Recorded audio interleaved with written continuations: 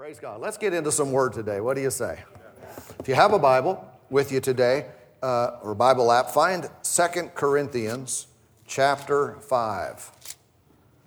2 Corinthians chapter 5. If you're new with us, we're glad you're here. Even if you don't know what a Corinthian is, you could listen. You can look these up if you'd like.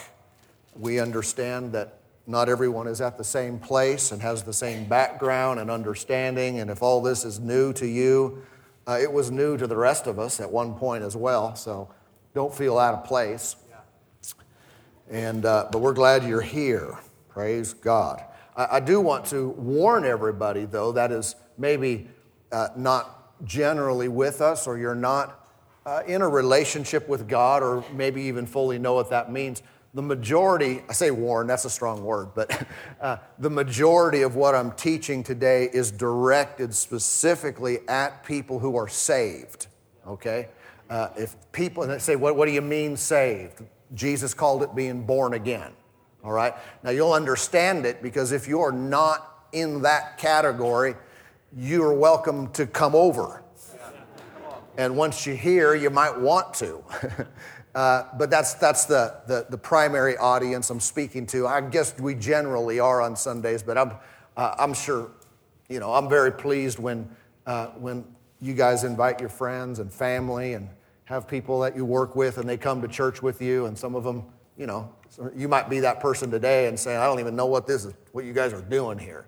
That's fine, we get it, and we want you to enjoy the service as well and be able to receive from God. Our church is comprised of many different groups of people. There are many of you that have recently come to the Lord. I know that by people I know, and also, we're blessed, thankful to see, many hundreds of people. Last year, over 1,000 people in our services. That's kids and adults and youth, and receive eternal life and pray salvation. So we're happy about that. And we see, many people get baptized in water every month. And so that's one category. Some of you are there. You've been saved for weeks, months, maybe a couple of years. And there are others that come to our church, and you've planted and, put your roots down here. You have a background where you were saved prior to coming, but the level of teaching you have is all over the map compared to what we're teaching. And some of you missed some vital components, not intentionally or not because someone else was trying to, leave you in the dark. They just didn't know. And there are some really key components that are, I would call them basic. They're simple. They're fundamental for Christianity that you just didn't get. And so you're approaching God from a different perspective. And we hope to fill in some of those gaps for you. And at the same time, many have heard this, and you know this truth, and it's not going to hurt you one bit at all. In fact, it'll help you tremendously just to be stirred up and reminded again and again and again of the realities of who we are after salvation. That kind of cues you in a little bit to what I want to share with you today. But 2 Corinthians chapter 5 is our beginning point, verse 17, 5:17.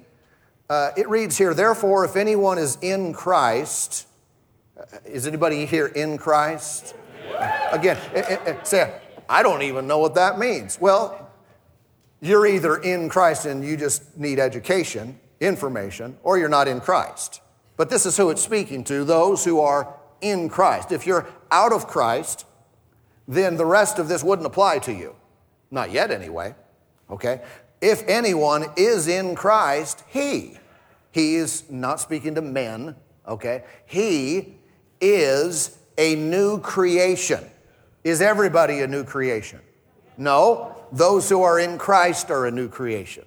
See, there's a temptation in society, and even it gets into the church, for us to, think of and speak of all people equally.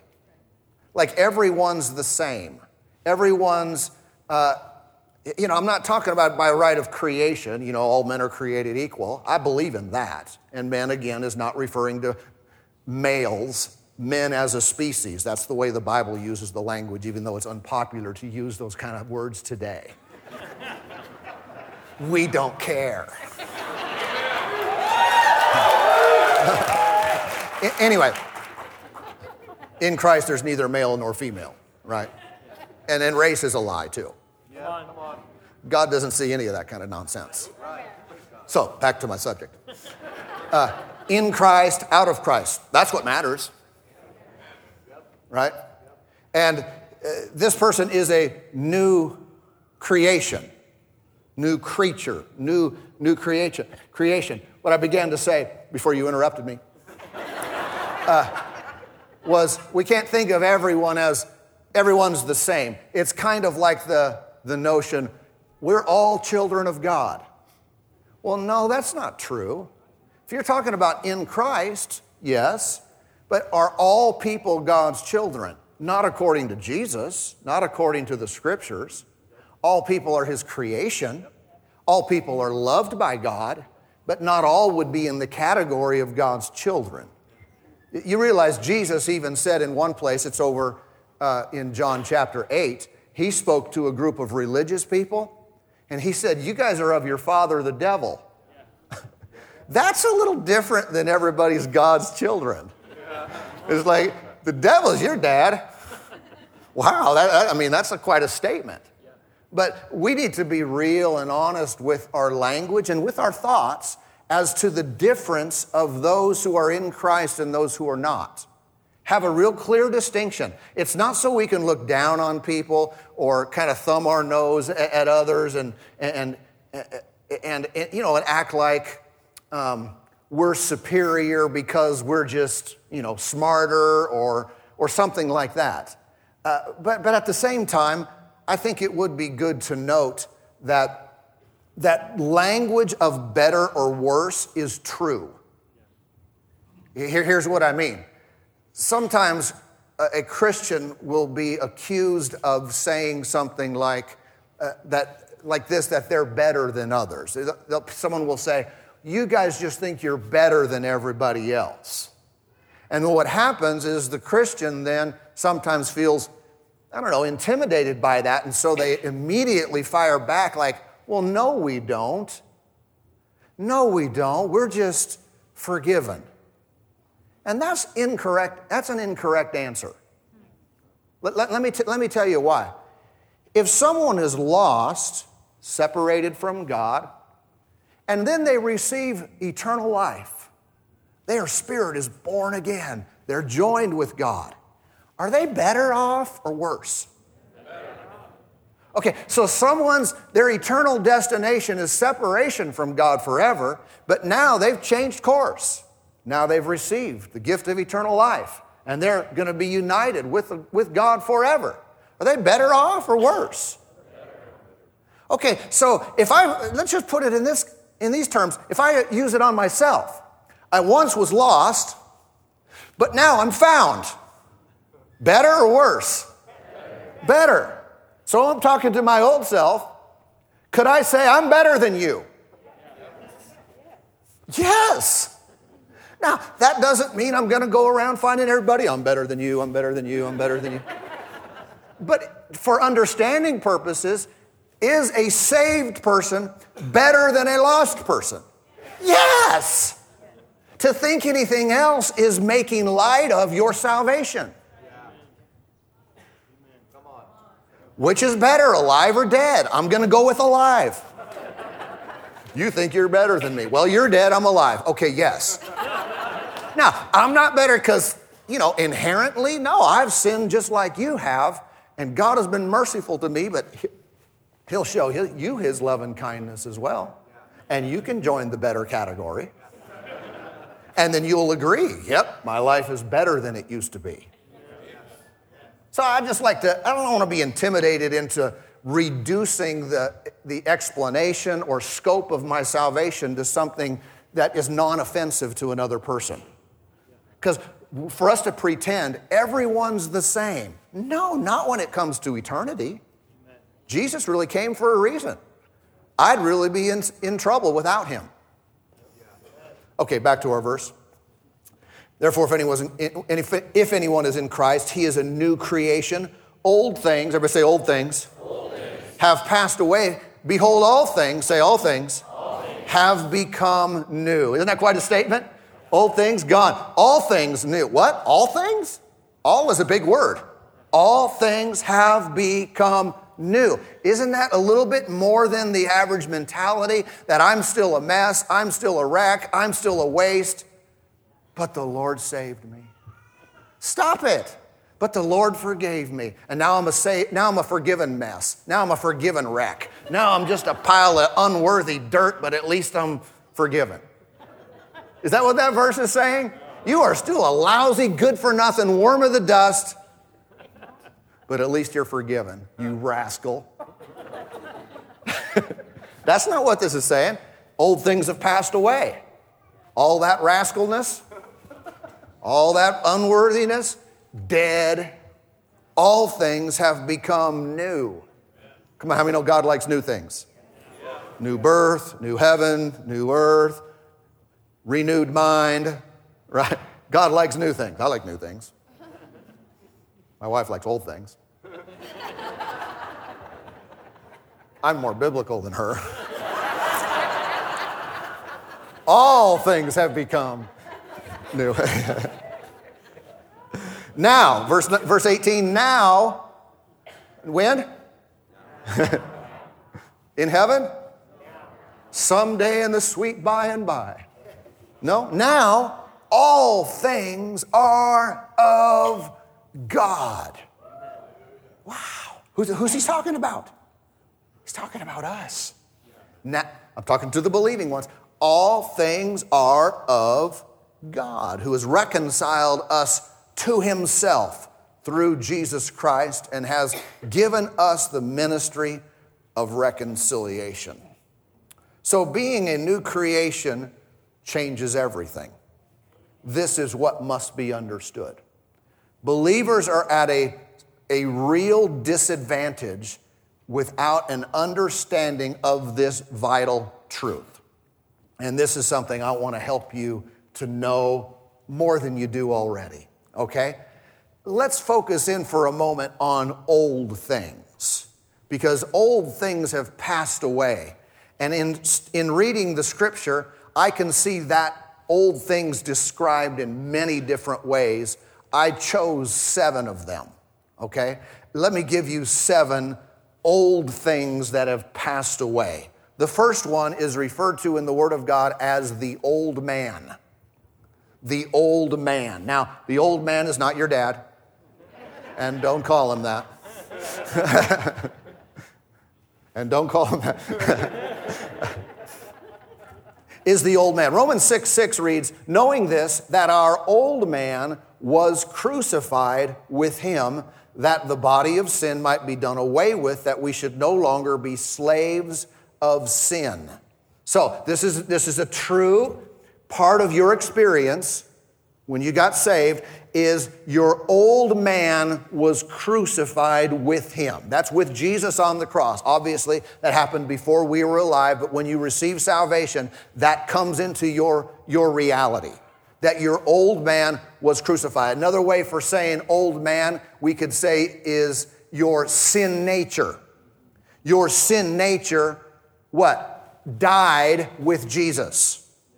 Okay? This is a new mentality for a lot of Christians, because they talk about a sin nature as if it's still present with them. They're even taught that we all have it. And I may address that even more later on in another message. But according to Romans 6:6, the old man is dead. Okay? Why is that important?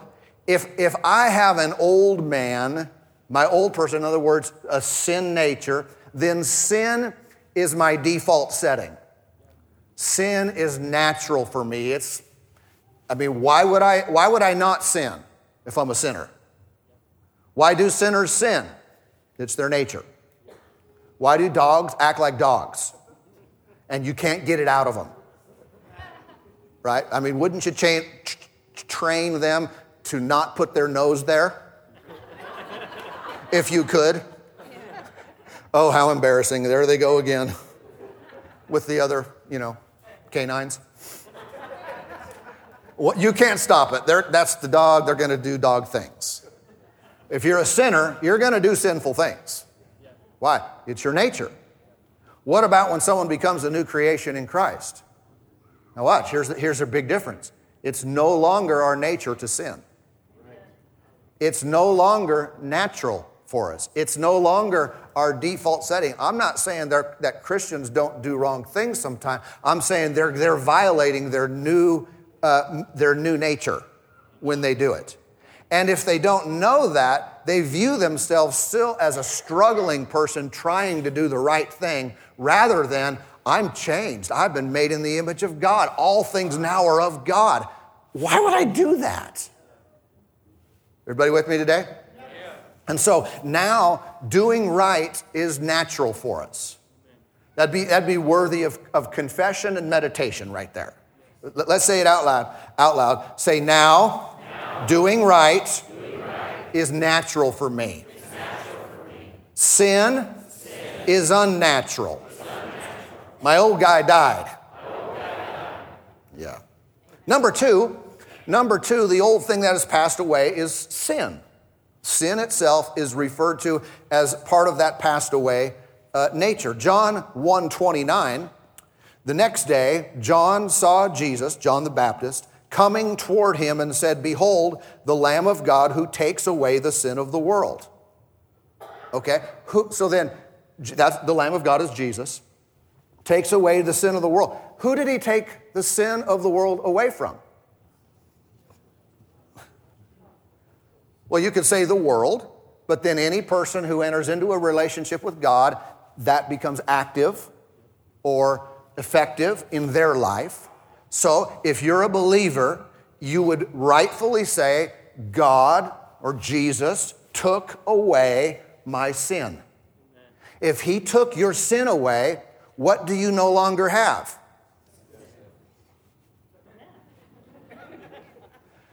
The sinful mentality struggles to even say things like that.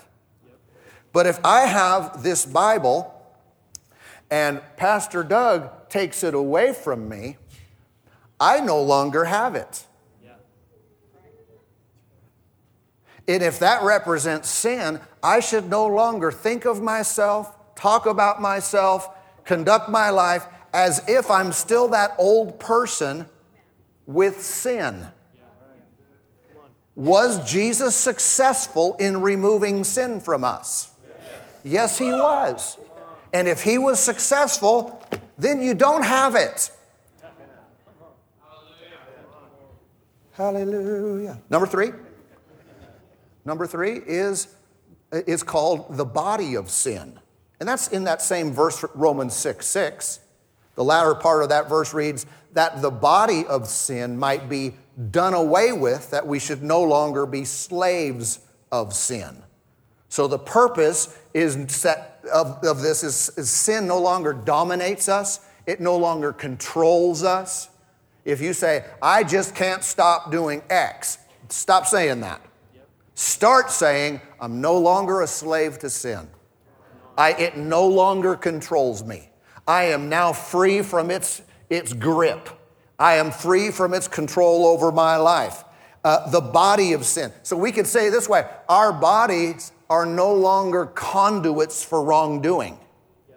They're no longer vessels of wrong, vessels of sin, vessels of rebellion against God, but our bodies are now useful instruments in the hands of God. Isn't that interesting? He calls us to use our hands to bring healing to people. When he said you'll lay hands on the sick and they'll recover. Well, I can't lay these dirty things on people. Don't call them dirty. I mean, if you're actively in the mud, figuratively speaking, then get out of that. But if you're a saved person, I'm telling you, your body is an instrument of God. He wants to use it for his glory. We should thank, this is an interesting thought, we should thank God for our bodies. I realize they're in decay mode. You stay in it long enough and it'll kick you out, right? And that's not God's original plan, but that's the current condition of a fallen world. Nevertheless, instead of despising everything about your body, and be thankful. Say, this body is the temple of the Holy Ghost, and I believe I can glorify God in my body. The devil won't have any foothold when you view it that way. Because the old thing, this body of sin, has been done away with. Number 4 is the power of Satan. This has passed away concerning you and me. The power of Satan. Acts 26:18 reads, to open their eyes in order to turn them from darkness to light and from the power of Satan to God, that they may receive the forgiveness of sins and an inheritance among those who are sanctified by faith in me. Amen, amen. So this tells us, prior to coming to Christ, we were under the power of Satan. But once you come to him, that's no longer the case. Other scriptures confirm this. Ephesians chapter 2 says that we were under the control of the prince of the power of the air, right? The spirit that now works in the sons of disobedience. I used to be controlled by Satan. Now I'm no longer. Okay. Now it's an interesting thought again. Some people look back at their life prior to being saved and they don't think of themselves harshly enough. They don't look at they think, well, I was a pretty good person. I mean, my whole life. I was always, a good person. Knock that off. Can I tell you, just real kindly, no, you weren't. You were a bad person.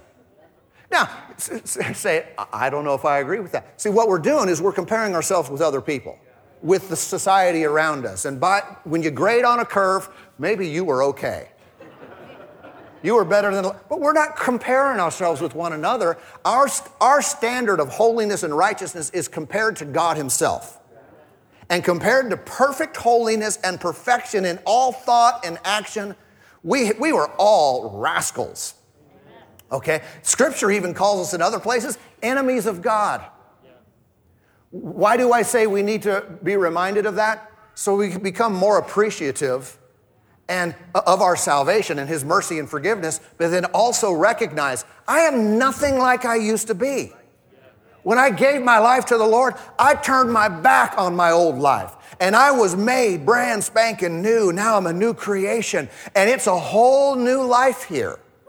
Now this is all of God. It used to be under the power of Satan. Now I'm in charge in my own life and I yield myself to the Spirit of God. Hallelujah. Number 5, you guys are taking way too long. Number 5 is the body of death. Scripture says we're free from the body of death. In Romans chapter 7 and verse 24, Paul references his life, the latter part of that chapter, references his life before Christ, outside of being saved. And he says, "Oh, wretched man that I am, who will deliver me from this body of death?" Before Jesus, he considered his body a body of death, and he described himself as a wretched man. Now, once he gets into Romans 8 and talks about freedom in Christ and all that we have, there's no longer a self-description as wretched. And we shouldn't refer to ourselves or think of ourselves as wretched. You know the old famous song, Amazing Grace? Most people know that song. It uses the word wretch in there, and some believers with this revelation have changed the word. I'm in favor of that change.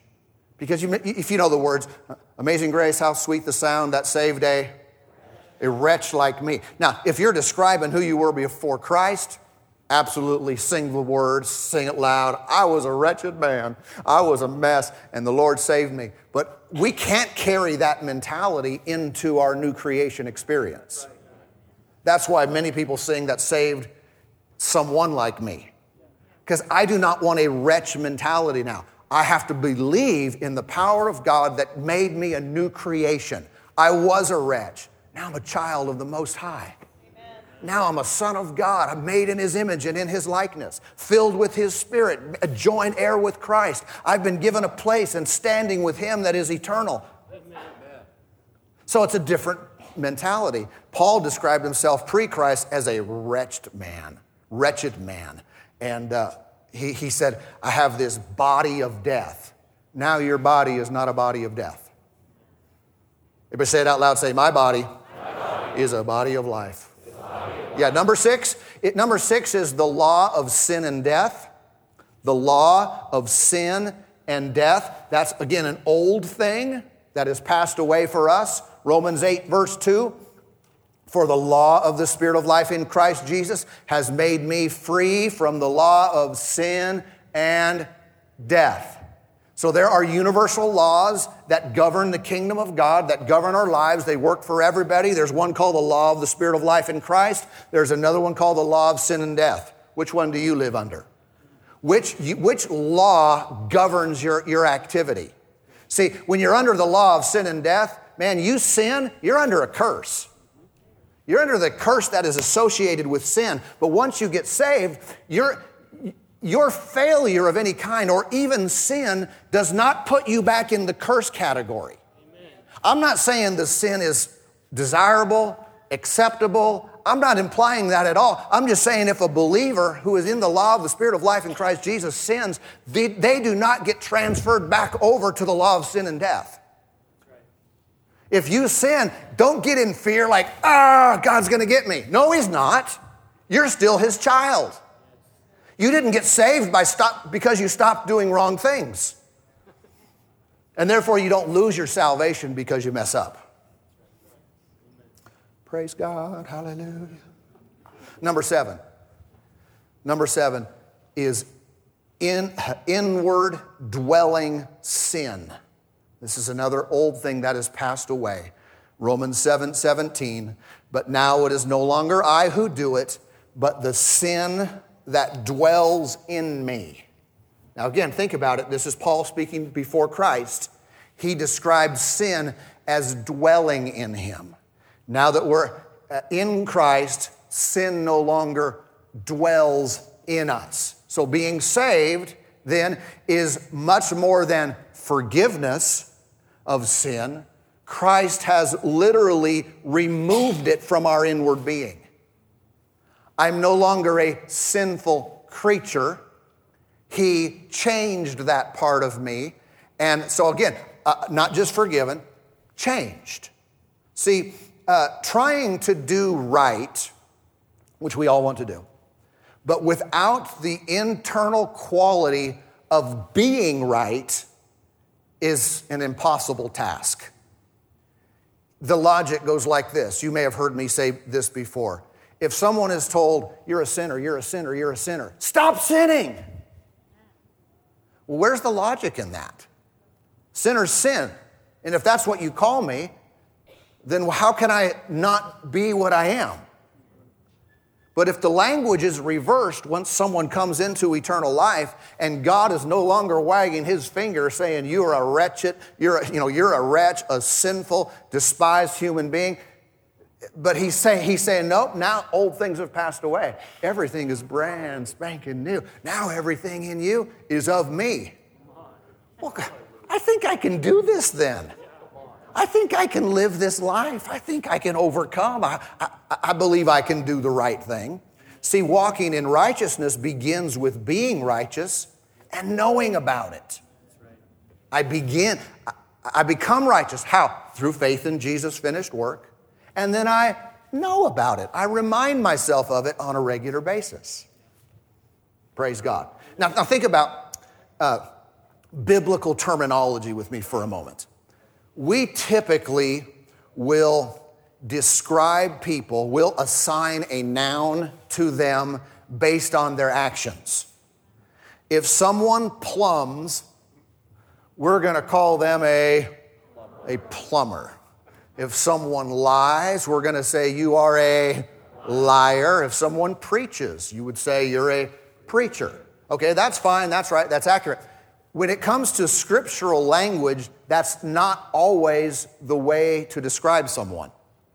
Okay, for example, we're told in Scripture that all, 1 Corinthians 14, all may prophesy. The question is, are people who prophesy prophets? The answer is not necessarily, because you can prophesy without being a prophet. Okay? The same thing is true when it comes to the language of sin. When someone sins, does that mean that they should be ascribed the title of sinner? Biblically speaking, the answer is no. Because someone can sin because they're a sinner by nature, or they can potentially sin contrary to their nature. And that is the reality of any person who's been made a new creation in Christ. If you do something wrong, you're going against your new nature. You're not walking in alignment with it. Amen. But this is where the language needs to shift a bit when it comes to how we think of and refer to ourselves, okay? The terms sinner and righteous are not only used in the Bible to describe behavior, but also they are used to describe a person's standing with God and nature of being. Everybody with me? So sinner is a description of someone separated from God. Sinner is a description of a person who's spiritually dead. Righteous is a description of someone who's in right standing with God. They're friends, they're on the same team, they're in agreement. Righteous is also the description of a spirit being that has been transformed or born again.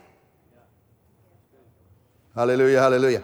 This is why an absence of this understanding of both position with God and condition of our nature, without that understanding, people will use language like this.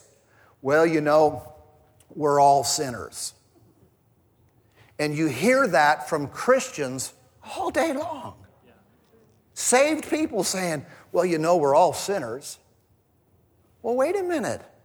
What about 2 Corinthians 5:17? I thought old things passed away and all things have become new. If I was a sinner before I came to Jesus and then I accepted Him, I was born again and now I'm a sinner. Why did I even accept Him? Why did I even make Him Lord of my life if I'm the same as I used to be? Because that's inaccurate. It may describe someone's actions in a moment of time that it's sinful, but it no longer applies to the believer as far as their nature of being and their standing with God. If a sinner, if a Christian sins, they are not then on the outs with the Father. I don't mean He likes their sin or is approving of their sin, but they are not kicked out of the family. We know that. We don't do that to our own kids, right? You show up, you come home late one more time, you are out of the family. No, you're still in the family breaking a rule. You don't lose your right standing with the family. Everybody with me? We're not losing our right standing with God by sin. We still need to think about, describe ourselves in this way, that I am still right with God. I am still a new creature in Christ. All things are still of God. With that mentality, I can overcome. Hallelujah. So, trying to say a lot in a little bit of time. Christianity then is not, salvation does not create forgiven sinners. It's much deeper than that. It's much more permanent than that. We shouldn't describe ourselves as forgiven sinners. No, new creation. That's the biblical definition. New creation in Christ. But I saw you do something wrong. You might be right, but it's not who I am. I did that and I violated the reality of who I really am in Christ. I don't like it. I don't want to be that way, but that's not who I am. You speak like that long enough and your behavior will change. You'll have overcoming power working in you. Instead of, like it's taught in society, if someone's an alcoholic, they're always an alcoholic. And if someone, even if they stop drinking, they refer to themselves many times as a recovering alcoholic. When's your last drink? 20 years ago. I'm a recovering alcoholic. See, that's contrary to the way that God changes people. I'm not saying those who promote that are intentionally trying to harm others. They're not. They're trying to help them. I'm just saying the mentality of a relationship with God says, I am no longer who I used to be. I cannot describe and think of myself according to my old sin. So what if I did it like this morning? I would still recommend you do not describe yourself by your sin. You describe yourself by who you are in Him. That's our thinking. That's our talk. That's how we overcome and glorify the Lord. But we're giving weight to salvation. We're saying, this is a big deal. And it worked. I'm really a changed being. Hallelujah. So, wow, you guys used up all my time.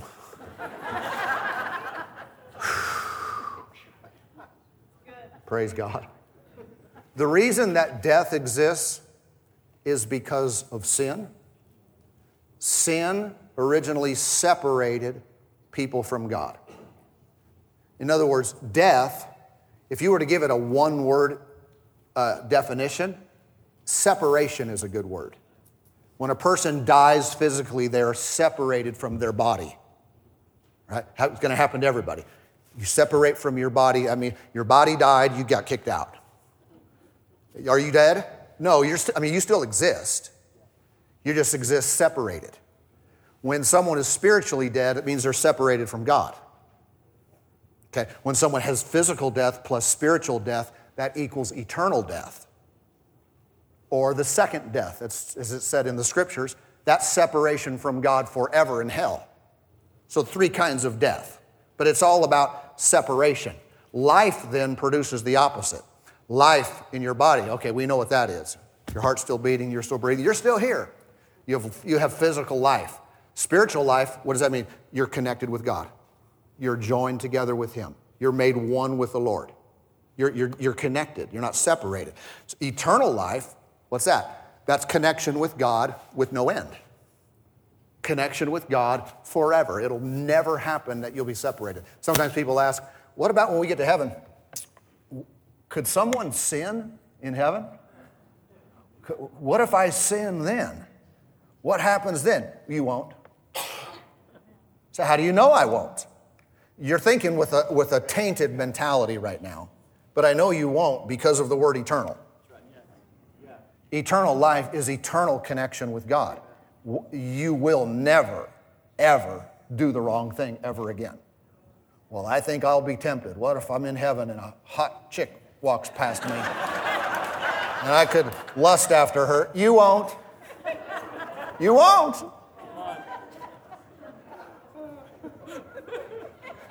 I don't know why I gave that illustration, but I'm just saying, eternal life is eternal. And it's life, it's connected with God. Amen.